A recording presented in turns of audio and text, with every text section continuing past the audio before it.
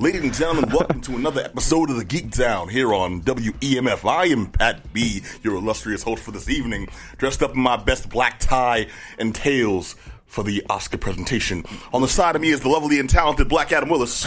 Yeah, well, thanks for the introduction. You always do such a great job, of course. I should actually take you around to job interviews and have you introduce me to all potential employers. Nah, that's all good, baby. You don't want that. It's like, and now, the man who will do anything, and I mean anything for this job. Yeah. I'll give you 10 minutes in the back room, no holes barred. All right, now. I'm sorry, man. Yo, another good show, man. Hit it one time. All right. I'm having a good time, dude. I got cookies in my system. The sugar's cookies in the system. You got the lactate-free milk. We got everything. We got a full house in here too. We got a bunch of people. We do indeed. I'm looking at a lot of friendly faces, and then one just like ice. Not so friendly, yeah. Why is there trying to sabotage the show? It's a bit outside. What do you mean? All right. Well, just do the roll call real quick. Of course, the man who keeps it sounding amazing, crisp, and delicious every week. His name is DJ Mikey Mike. Any cookies come with this milk? You know, hey, they do, my friend. I'll pass you some sticky noodles over the side. You just got milk? Oh. Hey, man, got milk. That explains the mustache. All right. Yeah. And on the side of the table, my homeboy from way back. You know him. Actually, you don't know him. That's why, because he doesn't fit the profile. Kaiser Soze. Yeah, what up, Pat? What's going on? What's up, Adam? Cool. Hey, welcome back, B. Good job. And across the table, we have we crinkling in the background. We have some of Boston's most illustrious performers and artists, Sam. Yeah. And Awen. Hello. Hello. Hey. We're happy to be here tonight. We're happy to have you. You all are here to talk about the Scarlett Project. Indeed. Yes. All right, we're going to hear all about that in a few minutes. But first, I want to jump right into the news because, dude, Adam, you had me to something today. Well, yeah, I'm surprised you didn't hear about it because I know you're giant Jean-Claude Van Damme fan. Oh, come on now. Who isn't? I've been practicing those splits since forever. Probably because I met, like, he was the thing for me growing up and like this. I had all his, like, VHS tapes and I watched him so much. I had a line through him and things like that. So, I remember, man. I was really excited about this news, which is he actually is selected to have his own comedy pilot for Amazon. And so it's going to be, he's going to go as Jean-Claude Van Johnson, and he's going to play Jean-Claude Van Johnson, who kind of comes out of retirement as a famous actor and martial arts pro.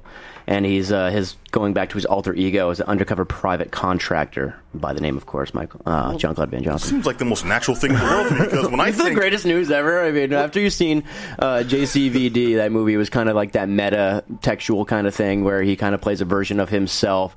You kind of like want to say, hey, maybe there's a comedy version of that, and this is the exact thing. I think a lot of people had that same idea, so they're like, let's throw it on Amazon. Let's see what it's You know what I think? A few years ago, did you ever watch that show Las Vegas? Yeah. Oh, yeah.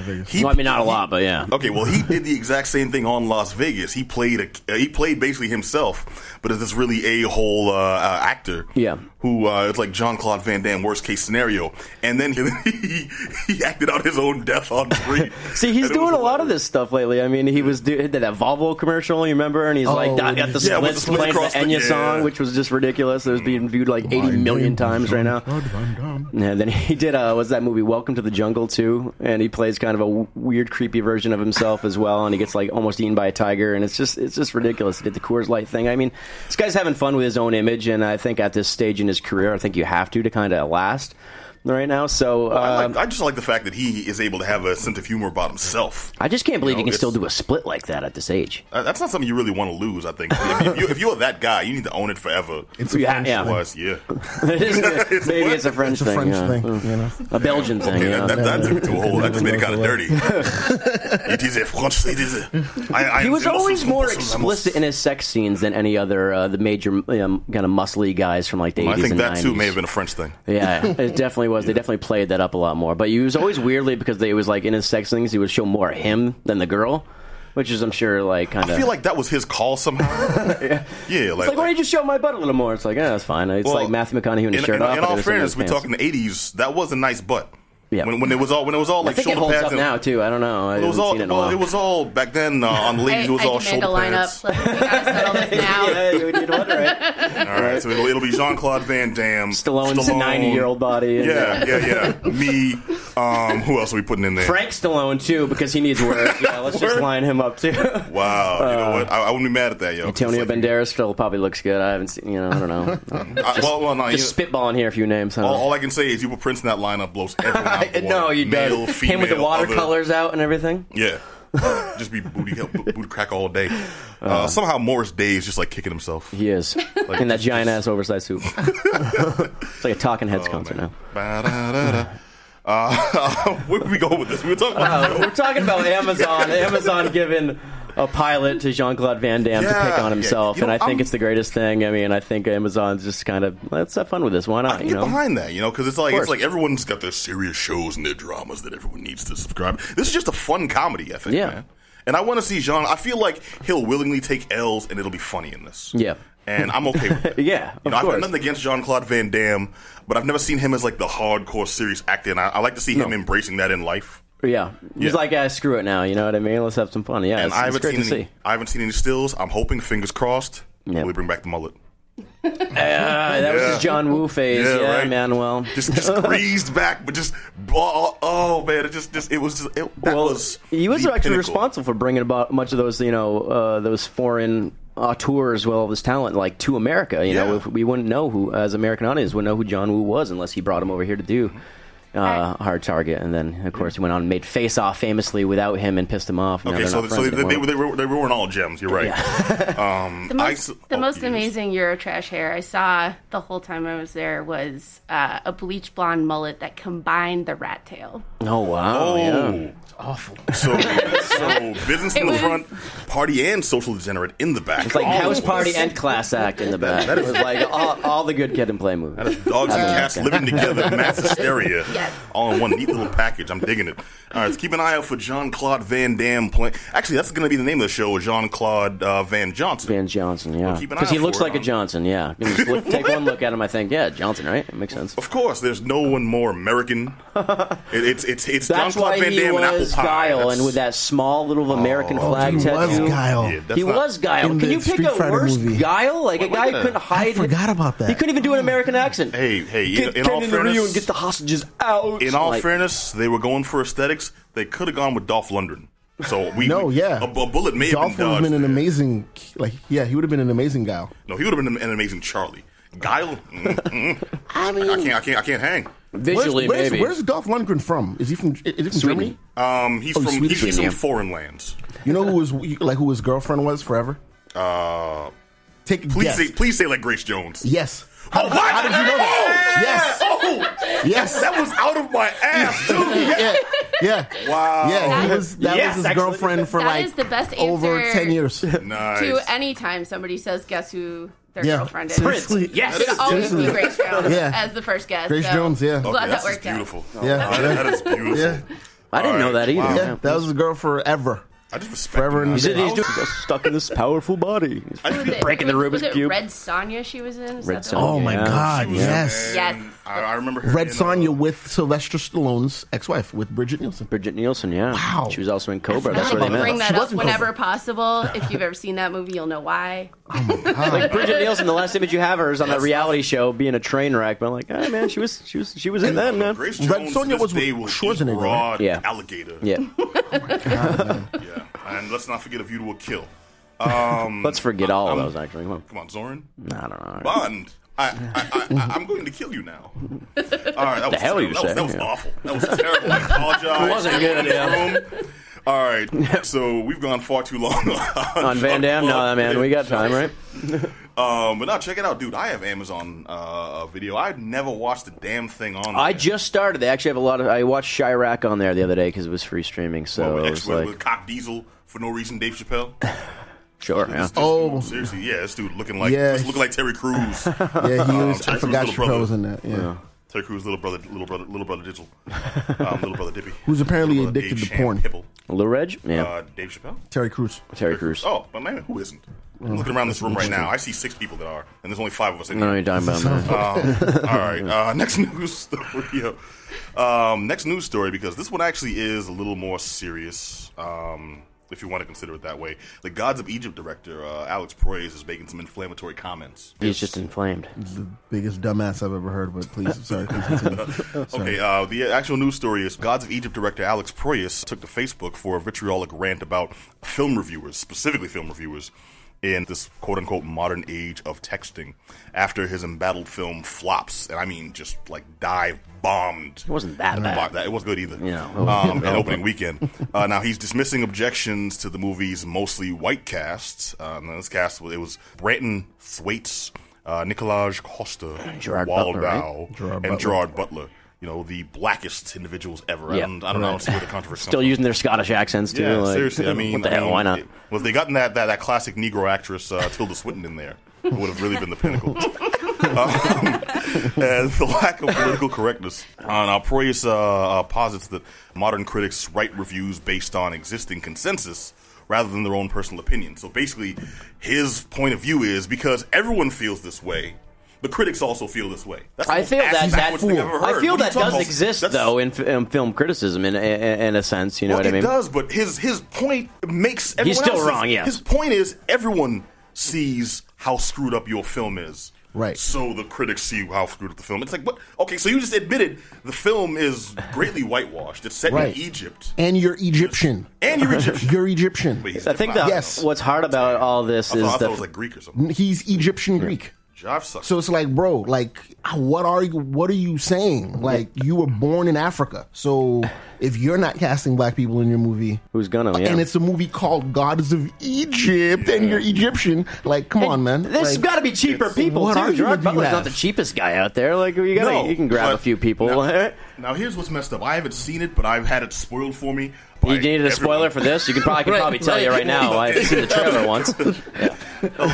In all fairness, it looked like they were trying to do kind of an innovative story. But hearing the actual opinions of people, the play out was terrible. Like, it's just plain and simply a bad movie, and this is the general consensus of every legit review of this movie. Now, the fact that if it was one person or two person people, I could see that. This is akin to when Uwe Boll did that whole "you're not funding my movie," and then went on YouTube giving like middle fingers to everyone. It's like, you all don't want to fund my movie. You want to support my Kickstarter. You're not supporting independent. He didn't sound like that. No. Wait, but who's independent this? film. Uwe Boll. Who's that? The worst director in the entire world. Oh, okay, Exactly. there we go. Okay. That guy. But this is the thing. Well, with the exception of Tommy Wiseau, who's rapidly climbing that ladder. Yeah. But here's the thing with this whole story, and this is the tragic part, is he's a good director. He's made some great... The Crow? Yeah, some great films. iRobot. No, not many people like iRobot. I forgot he did iRobot. And some of his movies have been championed by Roger Ebert, who's actually stood up for him, and this is the film reviewer, if you're going to talk about one, you know what I mean, who's kind of championed his movies when a lot of people not. So to him to go after film reviewers, then him to kind of be lumped into this category, being this hack now, it's just kind of like, it's just very troubling. I don't think he's a hack. I think he's someone who had one bad, and I mean but really you take bad, one look really at this public, movie and you see it's going to be terrible. There's no way. I'm more than willing to give things a chance, especially in respect to something like Deadpool, which I was afraid would be terrible. And then I saw it, and it blew my mind. Mad Max, same thing. Mad Max Fury Road looked like such a cash grab on nostalgia. Deadpool looked suspect in the trailers. The movie was amazing. Mad Max looked suspect in the trailers. That movie was incredible. I'm willing to give things the benefit of the doubt because I know trailers lie. That's a good point. And Gods of Egypt, I thought the trailers looked god-awful. It looks like they poured all their money into special effects that also were horrible. Were the hottest of hot garbage. And still, I figured I'm going to wait to hear the notices, see what kind of reviews come out for this. And every single review has been one of your terms that I've adopted myself. It is ass water. It is farm fresh garbage. It's an old film expression, Based on the trailer, knowing nothing about it, when I watched the Gods of Egypt trailer, I thought it was going to be Gods of War. I keep saying Gods and Monsters. It's it's not the a video catchy game. title. I thought for sure it was a video game movie in the first 5 seconds. Right. Which would have been so much better. And then I got really excited. Yeah, because then there would have been there would have been angst and boobs left and right. The movie, That, like, flaming Gods and Monsters chain, is a movie. Weapon thing that's really cool in that game. Egypt in the title, I think Egypt in the title is what messed everybody up. The whole concept of placing it in that setting. If this was like Gods of Olympus, which I think actually was a movie. If you're going to go and nitpick this movie too down to the finer points, I'm you're not kind of missing nitpicking. it too. I'm emphasizing. Not you. I'm saying the audience in general. That this is what this comes down to is one man throwing a tantrum. Yeah. All right, a grown ass man who couldn't handle the fact that he screwed up. Yeah, it happens. It happens to all of us. Here's what's wild to me. In his whole dissertation, when he said, when he quote unquote gave his respect to the one film critic that actually deserves it, Roger Ebert, he described him as a failed filmmaker who can somehow understand what it's like to make a film, even though he couldn't do it himself. I'm like, damn, okay, this is a compliment. It's just like, this is one man's kicking and screaming, why won't they like my movie? Yeah, I don't know. Maybe it could be that. I also feel it's like this guy is, some of his best stuff is behind him. He's doing this movie. He probably doesn't, I don't know if he exactly wants to do it. The studio hired him. And it's a failure. And now he's like, I don't know if I'm going to get another job. That could be it too, you know what I mean? And then him just The same could have been said at one time for George Miller.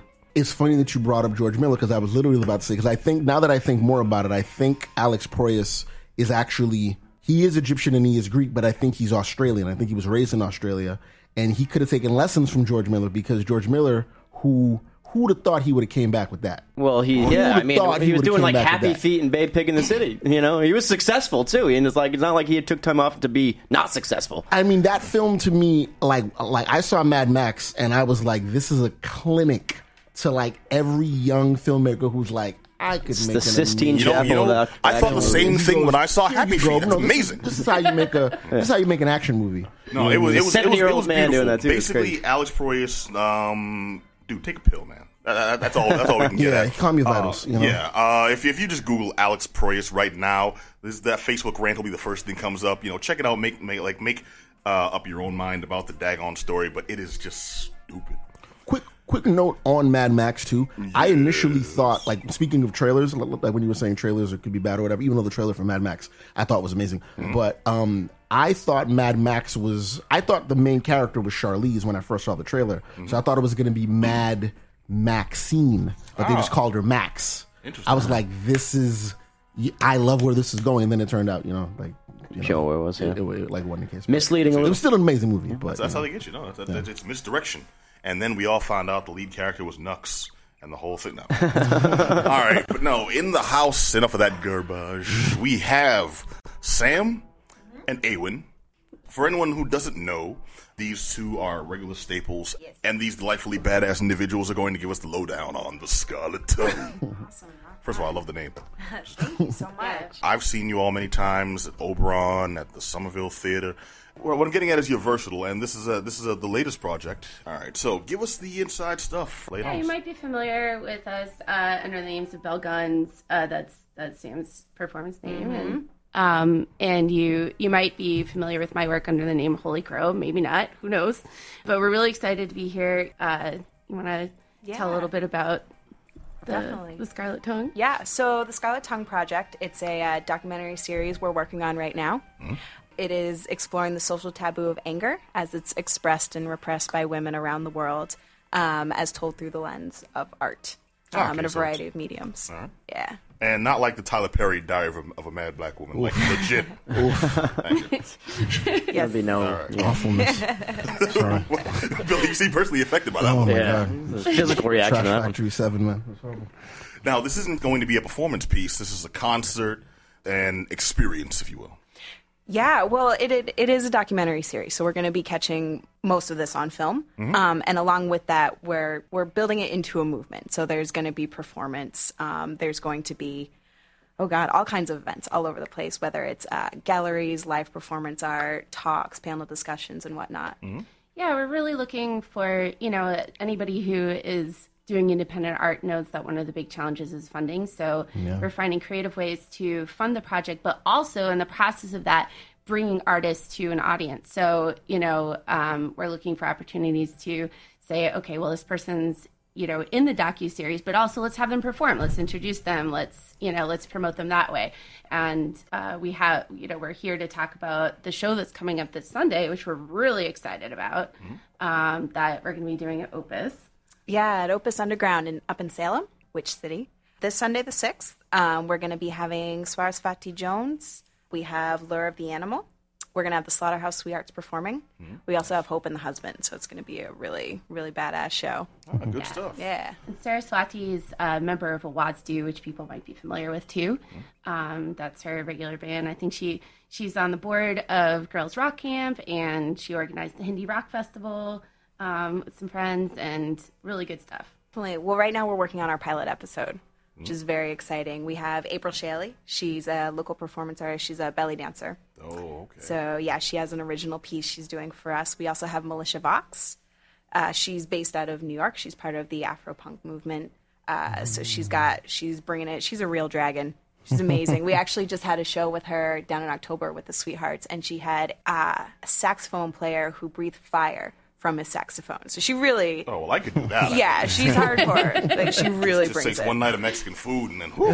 Yeah. Definitely. And we also have Saraswati Jones as well in the pilot episode. We actually got to sit down with her last week. She's incredible. She's brilliant. So... Oh, good. So, are you still filming this, or is this, like, done now?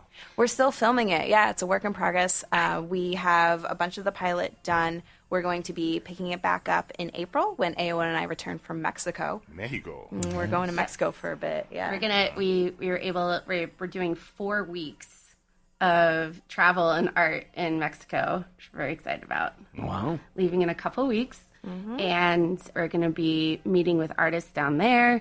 There's Katia. We have Katia Tirado. She is a body modification performance artist. Wait, what does that mean? So she will get on stage to some kind of aggressive music, and she will do live piercing and tattoos and turn that into a full expressive piece. Live. Release a little bit, like poking holes. And Okay, I'm both. We're very excited to get to talk to her, and we're going to do some filming, but I'll be traveling with Sam to do a lot of photography while we're down there too, kind of do some portrait work, and also we're going to be working to update as we're traveling. That's our plan. Do some video blogging and stuff like that to kind of share the experience while we're on the road. So anybody who's interested in following us along on our journey, you can follow us on the Facebook page, the Scarlett Tongue Project on Facebook. So, Yep, and we have our website at scarlettongueproject.com. Which you can follow us there. But we update the Facebook regularly, so follow us to stay up to date on everything. Okay. I've just been so impressed by Sam's vision from the beginning. I kind of got, roped in because I'm like, what? We're going where? We're doing what? We're talking to who? This is amazing. Like, Sam's done an amazing job of curating a group of artists that are so unique and talented and really like communicating these themes in such interesting ways. Like, it's just a total dream to get to sign on to it. How do you find all these artists and everything, especially in Mexico? Like, get in contact with all these people. The internet. Last year, actually, when I was just getting into the project, I decided that I wanted to immerse myself in organizations that were showing documentaries. I'm a performance artist, so I'm new to the genre. So I wanted to be in someone else's house and learn how they did that. And I love to travel. So I thought I could do film festivals here, or I could go to Mexico and go to a film festival there, because that makes sense for some reason. Yeah. So I found a festival. It's the Ambulante Documentary Festival, and they tour around Mexico, and they provide documentary viewings for people who otherwise would not have access to these things. So it's documentaries as a form of education for people in all different areas. And the woman who runs it, her name is Elena. She's incredible. And actually, this year at the Ambulante Festival, 60% of all the movies that they're showing are directed by women, which is incredible. Awesome. Yeah. And so we are teaming back up with them this year when we go down. So we're going to, hang out with the Ambulante team and everything. So the connection I made with them last year was fantastic, because I was able to reach out over email and say, hey, I want to come back to Mexico. I would love to work with a relevant artist there. Who do you have? And they just sent me a list of badass women and said, get in touch with these guys. Nice. And Katia Can I get a hold amazing. of that list by any chance? Pat, you been to Mexico? I'm looking to hire the A-team. It's going to cost more of these snickerdoodle clothes. This guy. And just like, as I'm getting more involved with the project, like a couple of things that we've been able to do so far. Just last week, was it last week that we were hanging out with wolves? We did. Yes. I'm sorry, what? Just a week ago, we were up in Ipswich at Wolf Hollow, which is a wolf reserve, and talked to the guy who runs it, Z. And your best friend. Yeah, our new best friend. He's awesome. And basically, talk to him about animal behavior and pack dynamics and alphas and like the myth of the alpha and, digging into a lot of that stuff to learn about that. We got to go out and photograph the wolves. So when I first went out, Z's the wolf daddy. Like, they all love him. They know him. He's allowed to go up. He's allowed to go up, so he can go up and actually like touch them, and it's fine. Like he's negotiated all of this, but you know, Chris Pratt in yes, Jurassic World. Just a hand on the snout, and even they almost attacked him. And but the first time I went out without him just to go check it out and take a couple photos, and all of the wolves started howling 365 degrees around me, like. I quickly start digging a hole. Like, that's when you become. It seems magical at first, but then you realize they're all saying "get out." So I can't stay, baby. But it was just, I was like, my brain should be afraid of this, but I'm totally not. This is awesome. And then we came out, and there's a double chain link fence. We got to go in the middle. And then I'm shooting through a hole in the fence. There is basically nothing between me and the wolves now. Okay, all this sounds more and more dangerous and crazy. Absolutely. Yes, that's the point. Okay. It's not. Well, it's just really exciting where art takes you. You know, I didn't plan to go out and photograph wolves, but man, it was really awesome. And then, and who's to say it wouldn't become your Grizzly Adams story? You and one of the wolves you hit it off. You know, 2 years later, you're sharing a cabin. You know, making each other breakfast. As long as it's more Grizzly Adams and less Grizzly Man, then we're good. Hey, you're the one being. It's ouch. The wolves look hungry. Let me go in for a closer look. But and then also we got to meet Nadia from Pussy Riot. We did over the summer. Yeah, awesome. they were here giving a talk, and we got to chat with them after, and they came over the house, and we got to pick their brains. They wanted to see videos of Sweethearts Burlesque, which was really trippy, to be sharing my local art with Pussy Riot. This would be Nadia, who was thrown in a Russian prison for 2 years and was recently freed. And actually, after we sat down and talked to her a couple weeks later, she went back to Russia and got arrested again. Parking tickets, will get you every time. I'd probably stop going back to Russia at that point. Yeah. But you know, like, these are the type of characters that the project involves. It's people who are like literally running with wolves, and people who are getting arrested and thrown into Russian gulags. You know, like... See, now y'all like hanging with people with wolves and going to jail in foreign countries for causes. I'm like, okay, so this weekend we're gonna get so and so on who makes porcelain figurines out of their own hair. All right, so first of all, I want to make sure cats know where they can start really getting into this project. You mentioned the Scarlet Tongue on Facebook. Mm-hmm. Facebook.com, the Scarlet Tongue Project. Just one word. Just one word. No dashes, no underscores. No dashes. Okay, just cool. is what it is. Yep. Because there'll be like 5 other ones. It'll be like one about tongue piercing, another one about like split tongues, another one about like, red licorice. Yeah, go on an adventure. I Find just us. Googled it. Do not on the encourage site. such things. Yeah. I have lost many hours Chase the end to of the life. internet. You'll find us. Yeah, I mean, the project is huge in scale, and the best way to start digging in and, follow us on Facebook, but also please come to the show on Sunday. I'm very excited about all the artists who are coming. We can mention this, yeah? Yeah. So Hope and the Husbands are actually relocating to Oregon now. It's public knowledge now. So this, I believe, is going to be one of their last shows. They're incredible. They're a local staple. So definitely come to check them out before we lose them to the West Coast. Yes. Yes. Don't look at it as they're leaving. Look at it as they're beginning a new chapter. Yes. A warmer Still chapter, visit. yes. Dude, I'm excited, man. I want to go to the show and see like Awen reenact her own one-woman version of Liam Neeson in The Gray. Start breaking nips off. Yeah. Start She's slapboxing wolves all day. Wolverine's my favorite X-Men. I think that's my in. You can rock the hair, but I can see it. Yeah. I can see it. Yeah. I'm excited. This sounds Everyone in this room Thank seems you. excited. Yeah, it sounds awesome. All right, so give our listeners the lowdown on the venue and how they can get tickets.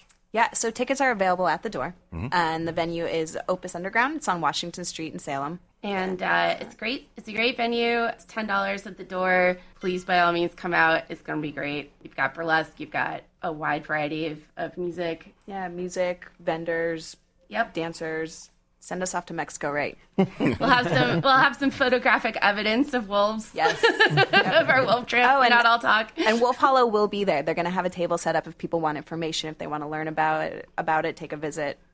Nice. So yeah, they'll be there. We're also helping promote that they are working on building a separate visitor center because right now they operate out of his living room. Which is nice. It's got a fireplace, but it was excellent. But they're looking to expand a little bit. So expand out of the living room. Yeah, and check them out too because that's a place that you can go. You don't have to be a special friend of the Wolves to be able to go. You can go check that out in the summertime. So I keep picturing Kevin Costner. Just like dealing fire with dance, all these, I just keep picturing him in 2 socks out there. Exactly. That was the thing's name, right? I think that was good. Thank you very much. Thank you so much for having us. This of course, is great. yeah. Oh, please. And if I wanted to give money to this project, how could I do that? You can send it to our PayPal, the Scarlett Tongue Project at gmail.com. Mm-hmm. And that will go absolutely 100% directly to the creation of this film docuseries. So it's quite large in scope. So please, by all means, Scarlett Tongue Project at gmail.com. All right, check out the Scarlett Tongue Project on both Facebook and on their own URL, thescarlettongue.com. Yep. All right, cool. Now, I want to wrap up. I say wrap up. We still got like 25 minutes. But no, I want to go into the very poignant, very, very serious, very legitimate, and very prestigious Oscar ceremony.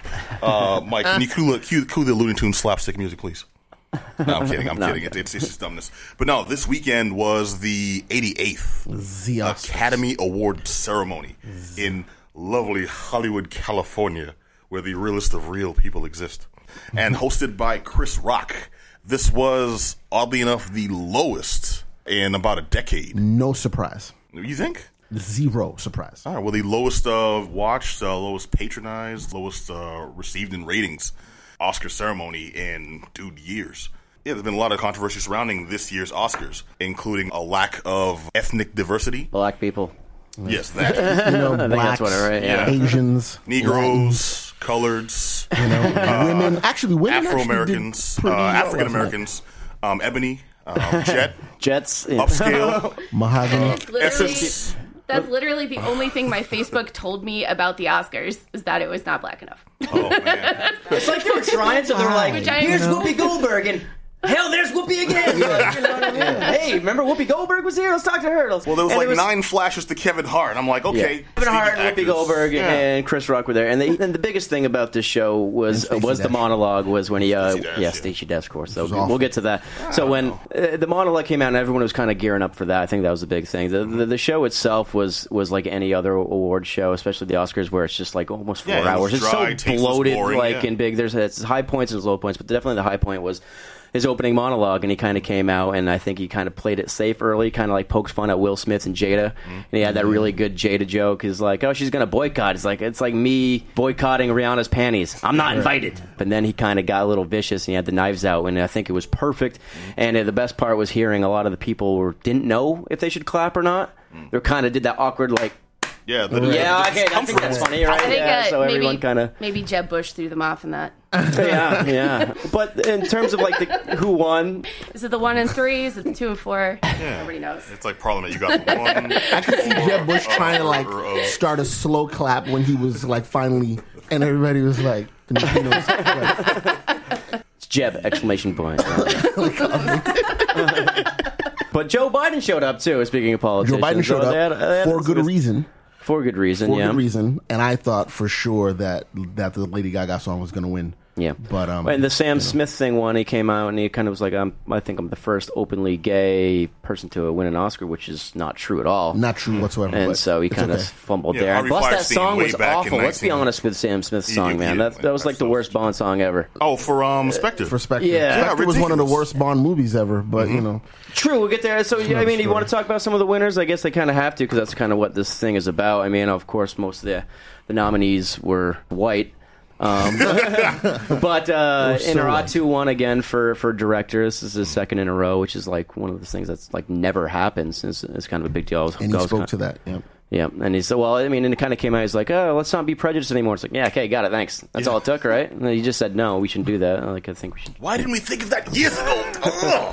Right, and the big thing was Leonardo DiCaprio finally winning. Everyone thinks he deserves this thing, like you can deserve an award. I mean, Peter O'Toole was nominated. Peter O'Toole was nominated for 8 Academy Awards and won 0 times. I don't want to hear anybody's BS about deserving an award. No one deserves anything. Well, okay? I think he gave performances that were definitely worthy. Yeah, and this wasn't the one I think he should have won for. If he wasn't going to win for Wolf of Wall Street last year, I don't think he should have. Any performances he's going to ever do is going to be better. There's a lot of that. I think in his situation, it's kind of unique because similar controversies have caused the award to go to other people for the same type of BS.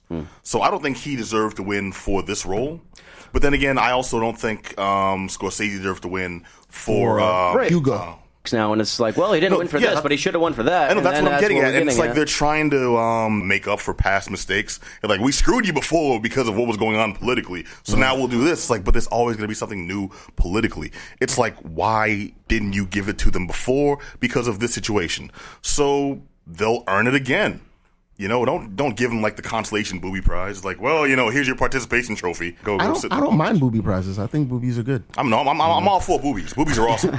You know, what I'm saying is it takes away from the prestige and credibility of something like the Academy Award for Best So-and-so if you're going to give it to somebody who earned it in the past, but not for this specific role. Now it becomes, we're just trying to make amends for screwing you at another point in history, so we'll screw someone else out of it, you know? Well, like my take on it is I don't think that Revenant was a bad film, and I don't think Leo did. No, I'm not saying it's bad. Don't get me wrong. No. I'm just saying in terms of him getting this award. Like when he won the award, he won, and he actually went on stage and he gave a very purposeful, very kind and thoughtful speech. And I wasn't upset about him getting it at all. I think that, in my opinion, I think the 2 roles that he should have won for should have been What's Eating Gilbert Grape and his performance in Django. I was going to say in Growing Pains, but you're right. Yeah, that's I don't know how to get an Emmy for that back in the day. You know, that was a great movie. Oh, What's Eating Gilbert Grape? It's funny because who won that year too? Anna Paquin won, and she was 11 years old too. And I think one of the thing out is she's young. I'm like, well, Anna Paquin was 11 years old. She just won them. She was super young in that, and well, not in that, but super young back then, and she still had an Australian accent. No. Or New Zealand accent, actually. She's not from Australia. It's not that different. Don't say that to them. Yeah, don't tell them that. Okay, you find me the Australian in the room. I will. But yeah, no, I mean, I enjoyed the Oscars last night. I wasn't surprised that the ratings were low. I thought the way that the hoopla that was surrounding it was really unfortunate. I mean, hearing Jada say what she said, I can see her point, but this isn't like someone who doesn't have executive power complaining about this. Like you folks don't own a studio like a Tyler Perry, but you own production companies where you can greenlight projects that actually can make a difference. I mean, you're Will Smith.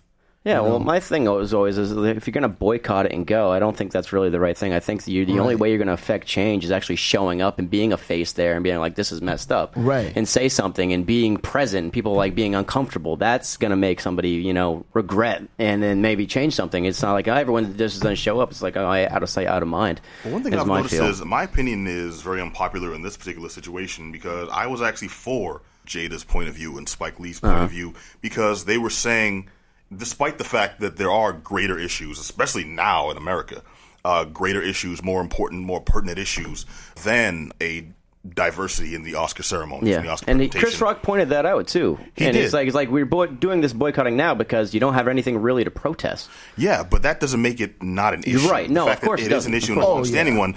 Granted, there are more important things, but that doesn't mean it's okay. Right, right. And that's the thing I think people are losing sight of.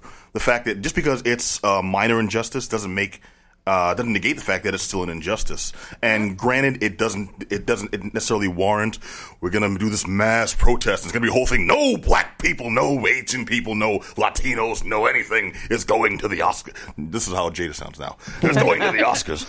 She always sounded like that. But it's like, and you're absolutely right. There are better ways to protest it. I think it should have been protested in some way, but I think it also got blown way out of proportion by the reactions. One thing I've taken note of is I understand what Stacey Dash was trying to say. She just worded it very poorly and then has not defended herself. Well, she came out last night. She trolled. Yeah, she came out last night. No, that was the wrong approach as well. She came out and basically belittled And nobody laughed. And everyone was like, it's just like, I don't think anybody expected, like when Chris Rock said and Stacey Dash, everybody in my living room was like, no Stacey way. Dash And then it was really Stacey Dash. And then it was really Like, Stacey Dash. And the audience even kind of actively gasped. It was definitely palpable little thing. But I mean, so what this comes down to is a lot of good movies were snubbed in the original like Oscar nods, and I think that continued to be an overshadow because of the controversy that came from that very act. Like Dope was a fantastic movie. Dope was an awesome movie. I think it should have deserved it deserved something. Straight Outta Compton deserved, definitely from the acting performances. Yes. Like the dude, I forget his name. I always forget his name, but the guy who played Eazy-E. Eazy-E. Yep, did a phenomenal job in that movie. And just for that Jerry curl, sure. Creed. Yeah, Ryan exactly. Coogler needed a director nomination for that. And I'm actually saddened that Stallone lost, even though he got a nomination. He did not win the Best Supporting Actor, because that I think was one of his best roles, like ever. But Mark Rylance was the man too, and that wasn't upset. Here's my take on Sylvester Stallone not winning. I'm not. We all know you wanted him to win for Demolition Man. It's not going to happen. Okay, I'm sorry. I actually thought Wesley did a better job as Simon Phoenix in that movie. I would have liked to have seen him in that. But in terms of Stallone, he won the Golden Globe. And then he went on stage. I think he was in all honesty, I think he was genuinely surprised and he did not expect to win. And he went on stage and he didn't thank Ryan Coogler and he didn't thank Michael B. Jordan on air. And then once he realized he made his mistake, he went back to the mic and he said, I apologize. I want to thank Ryan Coogler. I want to thank Michael B. Jordan. But it was off camera when he did it. Had he won this time, I think he would have made a point in doing that. But it was one of those things where it was like, I'll be able to forgive him a bit just because if there wasn't a Sylvester Stallone to write a Rocky, there wouldn't have been a Creed in the first place. No, this is very true. You know what I mean? Could also, I think he lost because Mark Rylance was a better actor.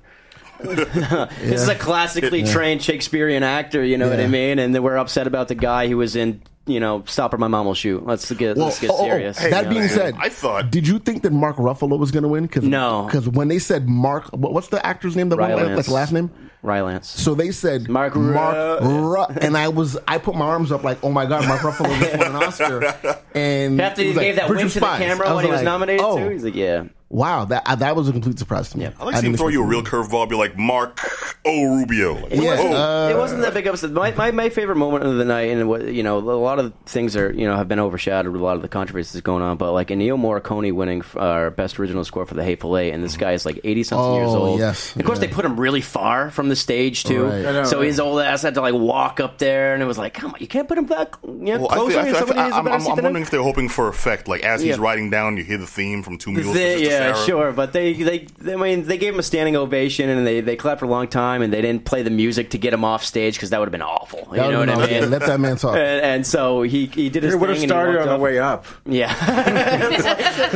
Screw it, he's already over time. Well, let's just keep going, right? So. It was like he had a translator too because he still doesn't speak English. You know what I mean? It was just it was a great moment. And let's not forget the female category for Best Actress was so good. Everybody was nominated this year. I've seen all the movies that they were in. It was so good. I think everybody should have gotten an award for that whole thing. But Brie Larson for Room was fantastic. By the way, it's Room, not The Room. The Room is a completely different thing, by the way. All right. I thought the female one might have gone to Eddie Redmayne, which would have been really awkward. Right. I'm also glad he didn't win for that because I felt that was kind of the same performance from Theory of Everything. I thought he deserved Theory of Everything. What do you mean, overacting? No. I actually think he's an amazing actor, but I think that he... it was essentially the same type of a performance of a character who's going through a physical transformation. You know what I mean? And he should have got nominated for Jupiter Ascending, is what you're saying. Well, no. I think he means Jeff Goldblum should retroactively get his Oscar for The Fly. For The Fly. Yes. Yeah. But we also did talk about Chivo winning the cinematography for the third year in a row, too, which is that's pretty awesome. Crazy. He's better at being a cinematographer than anyone is at any job they've ever done, I think. You know what I mean? Okay. That's how good he is with a camera and what he can do. And, like, I don't know if you saw Night of Cups, the new Terrence Malick film. Like, he's just... Everything he does now is so brilliant to watch and look at. And it's I'm glad to, be able to watch movies that he's done. And it's a big deal for film. And, I mean, I'm glad he was nominated. But it's like... Roger Deakins has been nominated how many times too, and he hasn't won. I wouldn't either. have been mad if Roger Deakins and won for. He's gonna get one sometime. It's gonna happen. And yeah, you know. I mean, he's done how many great movies? He did Sicario. He's done all the Coen Brothers movies. He's done so much good work, and this guy should get something. But this is once again plays into that whole what do you deserve and stuff like that, which I think is BS. All right, so what do you think was like openly not deserving that took it? I mean, besides Amy, the documentary. Yes, I thought if you haven't seen The Look of Silence, you can free stream it on Netflix right now. I saw it a long time ago, and it's one of the best documentaries I've ever seen. Period. Not just this year. Mm-hmm. It's just period. That's one of the best films I've seen in a long, long time. And of course, Joshua Oppenheimer, the guy who did it, he did The Act of Killing, which came out last year, which also lost Best Documentary to 20 Feet from Stardom, another kind of pop movie about pop stars and things like that. And Amy was great too, and I thought it was really good to see that side of her, and I thought I was really affected by it. But I mean, it's night and day in terms of like the quality of the documentary features they were doing, and it was. And I thought I was kind of upset by it. That if there, in my opinion, if there would have been a documentary about a musician that should have won it, I thought it should have gone to Nina Simone. In my opinion, I thought the Amy Winehouse documentary. I actually wasn't that much of a fan of it. I saw his previous movie. About that NASCAR driver Senna, which I was impressed by, but this one I just felt like I don't know. It reminded me of I don't know if you guys saw Montage of Heck, but the Cobain one. Yeah, something about me still feels some type of way about like seeing people's private lives that like no one would have ever seen. You know what I mean? Like showing like her footage from like old cameras and stuff that was like on her hard drive and stuff like that. I was like, I don't know if I really need to see that side of her. I don't know if they'd want me to, and that's kind of what part you struggle with too. You know what I mean? It's like with Cobain, would Amy really want you to see that stuff? That's kind of stuff with like her father and things. That's like putting her out there. It's like that seems like Cat's trying to capture a sense of realism. Like you were a big fan of this person, but you knew them as a performer. It's true, but they were like killed by the media, and then they're more exposed after death, and they can't defend themselves. Kind of makes me a little queasy. It's not always about defending. These are still edited by people. They're not going to show you like the most private, nitty gritty, awkward. Well, they did. They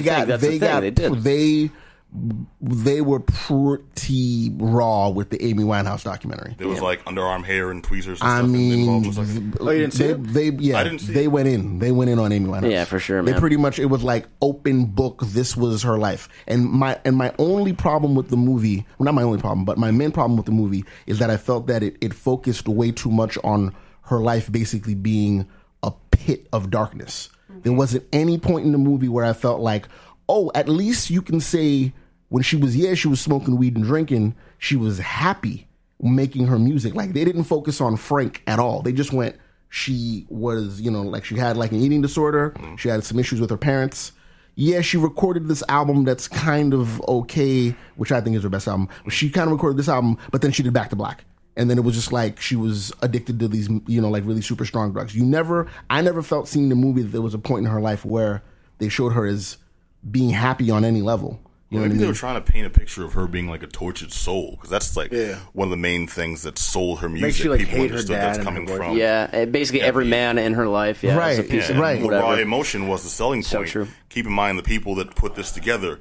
They still stand to profit off of her reputation, off of her, sales. That's true as well. And off of her legacy. Right. So to paint the fact that you bought this because it was deep, it was emotional, it came from nothing but that inner struggle. And then to see her, smiling, maybe she had like happy family moments, birthdays and things that was saved on there. It's more beneficial to them to paint it a certain way and to just leave that stuff out. But seeing her, like there were parts in the movie where like there was one part near the end where she was actually having conversations with Tony Bennett when she was doing like debuts and stuff.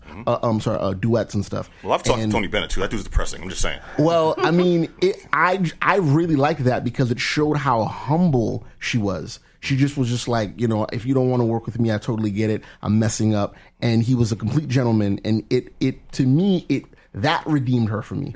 That made me really appreciate her character. It kind of made me sad, that scene, because I saw someone really not on the top of their game know they're failing in front of their hero, and it really kind of tore me up. I don't know what Tony Bennett considers her a hero. Like he actually is. Or like was like she like That was a joke that I think you all missed. No, I got it after the fact. But no. Thank you for that. This is a funny show, yo. Sorry, Pat. All right. But basically, it's basically a 4-hour bloated ceremony. And why are we talking about it? Because some of the movies in there were fantastic, and we loved seeing them. And of course, Spotlight won the top honors. Everyone thought it was going to be The Revenant. It was Spotlight, and I'm so happy it wasn't The Revenant. And was Spotlight the best movie of the year? I don't know. I don't think so, but it was certainly good. I think Spotlight Carol was better than all of them, and it wasn't even nominated. So it's fine with me. You think Carol was better than Revenant? Yeah. Okay, I didn't see Carol, but I'm just for sure. I'm still going to continue to hate that Furious 7 was not nominated. Yeah.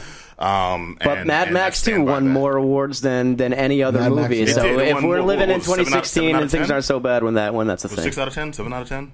It won. If I felt like it won every technical award. I felt like it won, except for cinematography. And another great moment too was because it won best catering. That was awesome. It won best editing, and then his wife, George Miller's wife, went up and got the award because that is his editor, and she's edited all his movies for a long time. So it was really nice to see them sitting together and her going up and getting it. The glasses. And how tickled he was for how genuinely happy he was for his wife to get up there. It was kind of sweet, I'd be jazzed too. This man just won an Oscar. He's getting all right, so final thoughts, y'all. I enjoyed the Oscars. I thought there were a good amount of surprises and a good amount of finally, and I thought Chris Rock did a good job. I didn't think he knocked it out the park as much as he could have, but I mean, there's too many Girl Scout cookie jokes and things that kind of bogged it down. But he was so good. That opening monologue was the best part of the show, I think. Like I said, and they had Louis C.K. out there, and he kind of came out and crushed it. And now there are people saying that maybe he'll host it next year. Hopefully he'll host it next year when there's a lot more Oscar people so of black. Color. Oscar so black. Yeah, that'd be great. All right, well, he'd be perfect for that, though. As someone who didn't actually get to watch the entire ceremony because I had better things to do, but I for did. 4 hours? What do you mean? No, I saw Bone Thugs and Harmony last night. Yeah, I know. Oh, my friend was at that show. Yeah, it was dope, kid. Bone Thugs without Crazy Bone though, that kind of brought me down. So Pat and I used to work for a company back in the day, and I remember what company? Come on.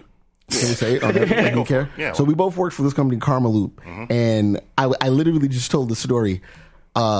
I saw Crazy Bone. I was going to the bathroom and I saw Crazy Bone, and Crazy Bone's. I didn't realize it was him at first, but I heard him say a word that I didn't think he knew. He said, just make sure you're properly coordinating everything. And I turned around and I looked, and I was like, oh my God, that's Crazy Bone. Was it Taco Bell? What do you mean? I was like, I didn't know he knew what coordinated meant. Coordinate my burritos in that order.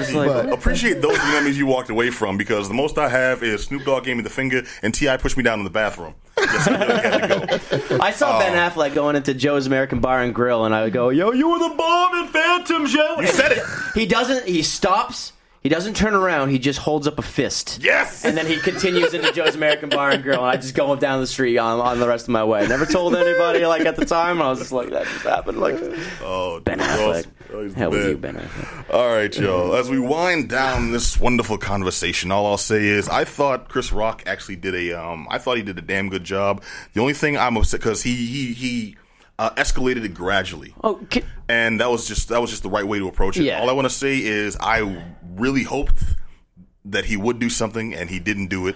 I was hoping he'd go in on Sean Penn. Sean wasn't there, I don't think. I didn't see him, so maybe that's why. But he's watching from home or something. Right. You know it. Or maybe he is. What about TV, the El Chapo stuff? No, because they had beef the last time he hosted. Yeah, dude, light or something, because he was laying into Jude Law, and then because he did a movie with Jude Law. He's a really good actor. Yes, that's exactly it. Sean Penn is perfect. Anyways. Can I say one thing, too, about the ceremony? This is before the ceremony started. Can we not get Michael Strahan to do anything with people? He is the worst interviewer. We do have black people on this show. Yeah, he was the worst interviewer I've ever seen. Time. He did that thing with Ryan Gosling and Russell Crowe, and it took him 20 minutes to go, so you have a movie coming out. And it was they were like, just get through it, Michael. Just get through. You could tell, and he was so bad. Yeah. He was so bad. Well, if all you need is do with I'm sorry, Mike, Russell but Simmons is somewhere just waiting for a call.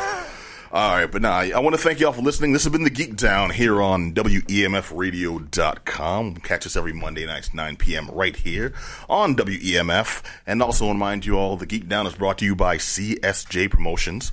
Well, let me get through the thing, yeah. By CSJ Promotions. Check them out on Facebook. It's CSJ Promotions. Odds are most of the nightclubs you've been at have been brought to you by CSJ. And also by Out of the Blue Gallery. You want to hit them up at 541 Mass Ave, right here in lovely Cambridge, Massachusetts. They have poetry readings. They have presentations. It's good stuff all around. Also want to thank our guests in the house we have had. Sam. And Eowyn. there you go. They're quick on the draw. Representing the Scarlet Tongue, check them out at thescarlettongue.com. Mm-hmm. And on Facebook at The Scarlet Tongue. The Scarlet Tongue Project. I'm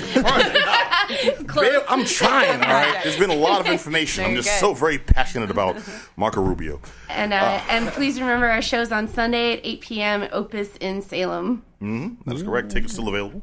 Yes, absolutely. Tickets at the door. $10. All right. And also, I got some more information. I checked out, remember I talked about that show last week, Star Trek, The Ultimate Voyage. No, really? You were talking about Star Trek last week? Forget you, man. I was excited for this, okay? I happen to like Star Trek. Thank you very much. Uh-huh. Mike's with me. This guy, I know that face. We almost went a whole show without you bringing it up. What? Okay, well, either way, I thought it looked cool as hell. It's a show called Star Trek: The Ultimate Voyage. It's actually a concert where they're playing music from every Star Trek series, and I mean going from the original series to Enterprise to like the side novels to Defiant. Like, Star Trek Defiant is something you will know if you are a fan. If you're not a fan, it's something that's actually worth looking into, and it's dope, son. It's dope. Basically, if you're interested in this stuff, you can go to Star Trek TheUltimateVoyage.com, and dude, this thing was crazy. It is. I'm going to take you to this sucker. Do it, and man. Just, like, convert you, man. I'll go for you. Yeah. This is the thing we need to do. This is happening. All right, good stuff.